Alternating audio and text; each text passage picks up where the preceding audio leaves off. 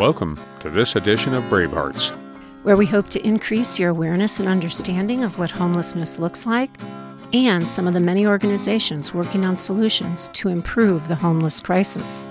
We are your hosts, William Wallace and Betty Louise, and these are the Bravehearts.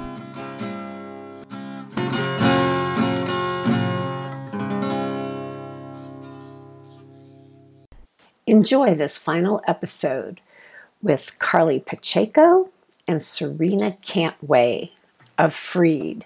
This technology that people need just so that they can communicate with these important people in their life. They're providers. Can they come here and Zoom? That's one of the things. Absolutely, that's one of the things. But we want to set people up to be sustainable on their own. So we've worked throughout COVID on really bridging this digital divide.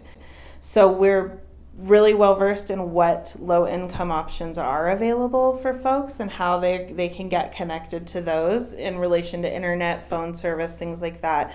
We've had some funding opportunities where we've been able to provide Chromebooks to people during COVID, which has been really great. We've got some more of that on its way. We're working on developing some more of those opportunities. So tell me, what do you see when homeless people come in here?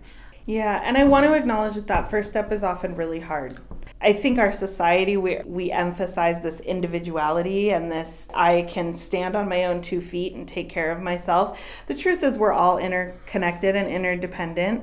None of us handle all of our own needs on our own by ourselves. We all rely on some system, group, service, business. All of us do.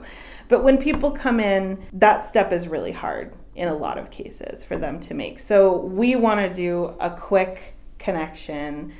It's likely that, we have waiting lists for most of our programs. That's a reality that we're living with. So it's likely that we can't immediately start services, but we have great information and assistance specialists who are going to really get the person's story, help them understand what services are available. So hopefully they feel like they have made a step that mattered. I think there's one story that sticks out to me, and it's a community member who passed away recently, and she came to us. It's probably been 2 years at this point when she first approached Freed. She was an older person. She had just received a cancer diagnosis, and she was in this situation where the place she had been renting for years was being sold. And we're seeing this a lot. I think the housing market is really hot right now.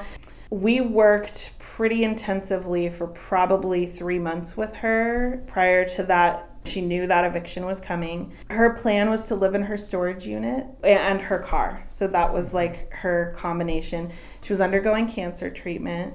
She didn't have kids that were alive to support her. She really didn't have family connections anymore. And that was a pretty rough situation. We worked really hard, and Serena has mentioned all the collaboration that we do with local partners. So that definitely came into play. There was a local community member who had an RV that they donated. We were able to then use connections to get that RV into a local trailer park. She was applying to adjust her Social Security benefits based on her diagnosis and her health condition and what was going on. So we were able to support her through that process. And she lived out the end of her life there, but she had a place, right? Mm-hmm. She had heat. She had a hot shower. She had a place she could cook her meals. And so those are really the stories that I think stand out, right? Mm-hmm. Because I think a lot of times there's a perception that people who end up homeless, it's just based on substance use. So they have an addiction of some sort, which I'll say that typically stems from some pretty significant childhood trauma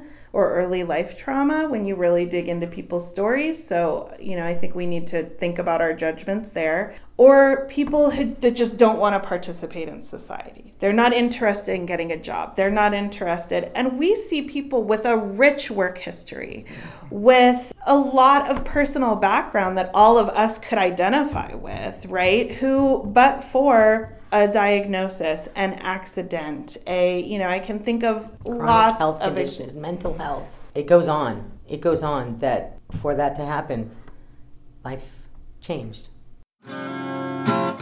Thank you for joining us today. Our hope is this segment has opened your heart and mind. Be well and be kind. This project was made possible with support from California Humanities, a nonprofit partner of the National Endowment for the Humanities.